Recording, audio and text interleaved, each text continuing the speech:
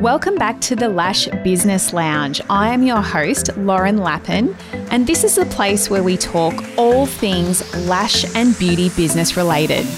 Hello and welcome back to the show. Today I am going to be talking about something I get asked a lot. How do I do it? How do I make money in my beauty business? How do you make $1 million a year in your beauty business?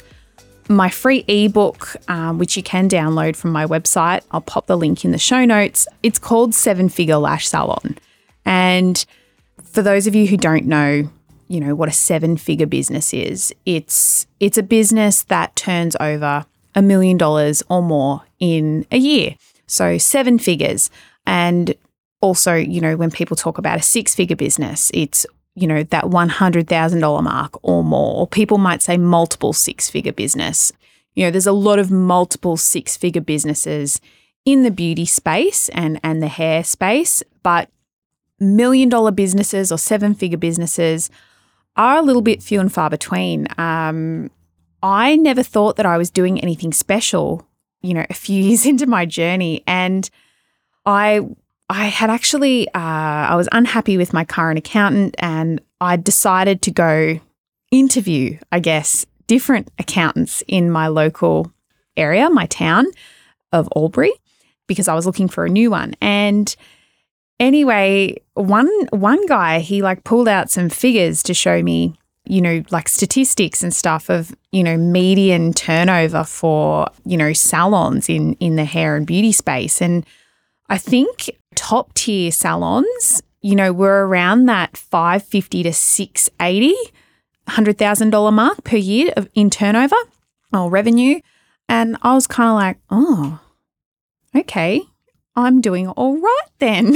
maybe I need to teach people and help people because I feel like I've got a lot to share. So that was sort of what got the wheels turning. So that was back in 2018 when I sort of started to first think about, okay, I have had a little bit of success here. Maybe I can help others. So this is a question I get asked a lot. And back in January, I did do a post on my Instagram account taking you behind the scenes of what it takes to make $85K a month. And this post went off. It was my most saved carousel ever out of all the content I've ever posted. It had the highest amount of saves. And, a little side note here for anyone who wants to know what your most valuable content is that you put out there is looking in your Instagram insights and looking at what got the most saves. It's not the most likes or follows or anything like that. It is actually the amount of saves. So the people that have saved your content because they thought it was really special and they want to come back and look at it again because they learnt something really valuable from it. So little side note there, that's a really good way to see what type of content people find your audience finds valuable from you. And if you're getting content with high amounts of saves, it's a good sign that you should start creating more content just like that. So moving on, how to make $1 million a year or more. And I'm just going to go over the key points, the things that you need to have in place in your business if you want to get anywhere close to that figure in 1 year. So first of all, like any goal, and if you're an avid listener to the podcast, you will know that I love goal setting. I always advise that you break down your goals into smaller, more manageable chunks. And if you want to make $1 million in 1 year, you need to be focusing on each month at a time. And you need to be making at least $84,000 a month if you want to turn over $1 million a year. So to make $84,000 in a month minimum, you need at least 6 staff. So 6 qualified staff that are fully booked and, they're doing every service in your salon. They're fully booked and you are charging them out at least $100 an hour. So if you have trainees or apprentices or something like that, that you have set their pricing a lot lower than $100 an hour, that's not going to cut the mustard, right? So you need to have at least 6 lash artists or hairdressers, tattoo artists, beauty therapists, nail techs, whatever it is you are offering in your business, you need to have at least 6. This is going to get a lot easier if you have more than 6 that are fully booked, and it's going to get harder if you have any less than 6. So you need at least 6 staff working full-time hours, so 38 hours a week that are fully booked. Now, they need to be earning at least $700 a day for every day your business is open for the month. Now, with this example, I am working off a 5-day-a-week business. So my business is open 5 days a week. There may be some of you out there that are open more. Some of you might be in shopping centres and have to be open 7 days a week. So this average amount would go down. That's $700 if you have all 6 people working 7 days, which I really hope you don't. If you're open 7 days, please don't make your staff come in 7 days of the week. They will burn out very, very quickly and will probably not stay very long. But that is a whole other topic. So I'm working off 5 days a week here. So if you're open 5 days a week, each of your 6 staff members need to be earning at least $700 a day. So if they are working on average 7.6 hours a day, which, if they're rostered on for 38 hours a week, the average amount of hours per day is 7.6. Working hours, this isn't including breaks or anything like that. So bookable client hours, they need to be earning at least 700. So that does allow for a few little gaps or last minute cancellations. But yeah, 700 a day, 6 staff. Now to fill those gaps and, if there is last minute cancellation or someone hasn't shown up for their appointment, you really need to have a strong retail focus as well. If your staff aren't fully booked, you can easily supplement your service income by selling retail. Now, I don't have a massive retail range in my salon. My salon is a lash and brow salon. There's not a huge amount that we can sell to clients, and I don't believe in the hard sell. There is nothing worse to me than going into a salon for the first time. I don't know if any of this has happened to you, but it's certainly happened to me in the past, and I knew that it was something that I never wanted to have in my own business. But just say you got a gift voucher for a salon and you go have a facial and you have this beautiful facial and you're so relaxed and feeling good and you're really thankful that you got this gift voucher from, your partner or your family member or your friend or whatever. Or maybe, you just gifted a facial to yourself for the first time. And anyway, after the facial, you're taken into a room or you're taken into the waiting room out the front and you are pressured into buying at least 5 or 6 products because your skin is shit and, you're not going to fix it on your own. You need all these products to miraculously help you. Now, if this is done in a really nice way, it's great. I have facials occasionally, not very often, not often enough, that's for sure. And I really trust the person that does my skin treatments for me. And I will buy pretty much anything she recommends, but she does not try and force, 6 or 7 products on me in one go when I've never used the range before, I'm new to the business, etc., etc. So I don't like that. I never wanted that to be how I ran my business, and I didn't want to force that upon my staff because I have worked in salons in the past as well where there was such a strong retail focus. And it was draining. I used to dread finishing up a facial or a beautiful body treatment because I knew I had to try and sell that person something. And I just used to have this feeling of dread. And, when it was a regular client and they were coming back every few weeks for their facial treatments, and they'd already bought all the products. There's nothing left to sell them unless they're replacing something that's run out. I don't want to try and sell them something they don't need. So I do not believe in that hard sell. It feels icky, it feels gross, and you could potentially be losing clients if you are doing that. So I only have a really small range. I only stock products that I really, really believe in and that I love and that I use myself. So we have tanning products. I am a tanaholic. I'm such a pale person naturally, but I tan every week without fail. So I have Loving Tan, my favorite range of self-tanning products. I have some brow products. I have some strip lashes.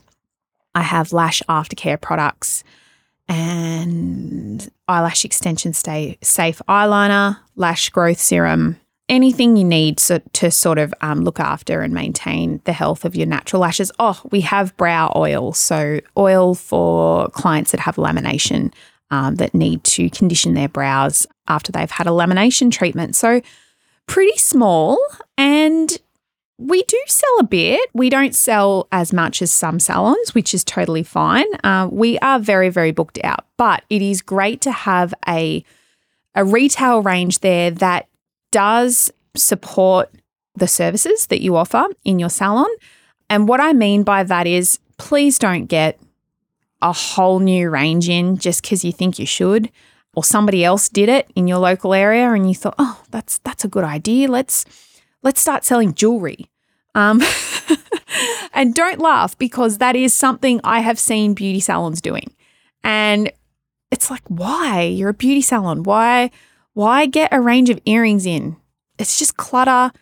It's money spent. I look at retail shelves and I just see money. And if that money's not moving, I don't like it. I want that money to be moving. I don't like money sitting on the shelf for too long. So if you have a retail range, great. You need to know it inside and out so you can comfortably and confidently sell it to your clients so it will boost your revenue. But I'm not a fan of the hard sell. Just get a few products in. If you don't have a retail range in at all, it is a good idea to have a small one. But yeah, you can easily boost your revenue with retail products if your staff or yourself aren't fully booked out. So that's going to help you get to that $1 million mark if you are selling retail. The next thing you need to focus on is customer service. And what I mean by this is having someone that is running your appointment calendar. I have a full-time receptionist, and I have had a full-time receptionist since 2017. So out of the 9 years, because I am ticking over 9 years this year in business, having my salon, out of 7 of the 9 years 6 years, 6 of the 9 years that I've been open, I have had a full-time receptionist. Now, a lot of people, a lot of salons do not see the value in having someone that is fully focused on the bookings and client care. I think if you want to have a big business and you want to reach that 7-figure mark, you really need to have a strong customer service standpoint, and you need to have someone that is optimizing your calendar. So someone who can support you, they can flip a room in between clients for you. They can go get supplies. They can optimize your bookings. They can answer the phone. They can talk to people that walk in the front door straight away. There's no waiting. You don't have to get up. Your other staff members that see clients don't have to get up and interrupt the treatment. Someone that can take a cancellation, cancel the appointment, and fill it straight away with either someone from your wait list or someone that they've got sitting in their head who knew that they wanted an appointment that day is invaluable. My receptionist, who I've recently promoted to my salon manager, Sarah, is amazing at this. She is worth every penny that I pay her. And Without her, I'd be lost. My girls would be lost. She's an amazing, amazing member of my team. And I wouldn't go without a receptionist ever again. She does so much for us, and she optimizes the absolute shit out of our calendar. She closes up gaps. You know, if we haven't got anyone on the wait list that's suitable to fill a gap, she'll post it on stories straight away. Now, you know, when you are busy with clients, you just don't have time to do that. You can't stay on top of it. And you can't expect your team of beauty therapists or hairdressers or whatever you're doing in your salon, you can't expect them to be on top of it either, because it's not their main role. So I believe that having a customer service person or receptionist, front of house, whatever you want to call it, is a very, very smart investment, especially if you are looking to make big numbers, because they will just assist you. You know, they can check clients out so you aren't running late. They can sell retail. They can do your social media, optimizing your calendar. Like I said, there are so many things. And Sarah does a lot of stuff for me inside my other businesses as well. So don't think that you haven't got enough work for a full-time receptionist to do. If you think you haven't got enough work for them, you're holding on to too much control, and you need to let go of some of that control and hand it over to someone else so you don't feel burnt out. But again, that's a whole other topic. So my point number 3 is, having someone that is solely focused on customer service and optimizing your calendar and bookings. The next thing, you need to be teaching your team how to add on and upgrade treatments. So I would suggest doing regular trainings on this around the language that you use and how you would ask your client. Again, if there's gaps in the calendar that aren't filled, and like I mentioned earlier about the retail opportunities, you can be upgrading services. So if you have, just say, someone in for a normal brow tint and brow shape, for example, it's a 20-minute appointment or a 15-minute appointment or however long you allow for it, and your next client cancelled, and all of a sudden you've got an hour gap. It is so easy to upgrade that treatment. I would just talk to your client about the benefits of henna or a brow dye treatment instead of a normal tint, or perhaps you could add a lash tint on as well. In my experience, 9 times out of 10, if I ask someone if they need anything else done today, they always tell me something. They go, oh, yeah, actually, could I have a lip wax? Or, oh, yeah, if you've got time, I'd love my lashes tinted. I haven't had it done in so long, because you're always so booked out and there's never room for it. So teaching your team the art of adding on if they have time, or upgrading. An example of this is, a lash tint, brow shape, half an hour. Actually, I have time for a lash lift and tint and brow tint and shape. Would you like to do that today instead? I've got the time. My next client just cancelled. If you've got the time, I can fit it in. And most of the time people say yes. So teaching your team this and getting them to actually optimize their day is really, really valuable, and, only goes towards, reaching that $1 million mark in your business as well. You need to have a wait list. So do not underestimate the power of FOMO. So FOMO, for those of you who don't know, is fear of missing out. Please don't post your availability on your stories every day. If you do, one appointment. Don't do this every day. You could do it once a week. If you want to do it every day, please only one appointment. If you do this, multiple appointments, multiple days a week, you are teaching your audience that you are very easy to get into, and that there's no urgency at all when you do put an offer out there, or a last minute availability, or, last minute cancellation. I have time for a full set today. People aren't going to act on it, because you put up your available appointments all the time. So please don't do it. You need to act like, even if they're not, but, fake it till you make it, right? You need to act like your appointments are always limited. Promote your wait list instead. So instead of promoting your availability, promote to your wait list. I use Timely and I love Timely. I'm not paid by Timely.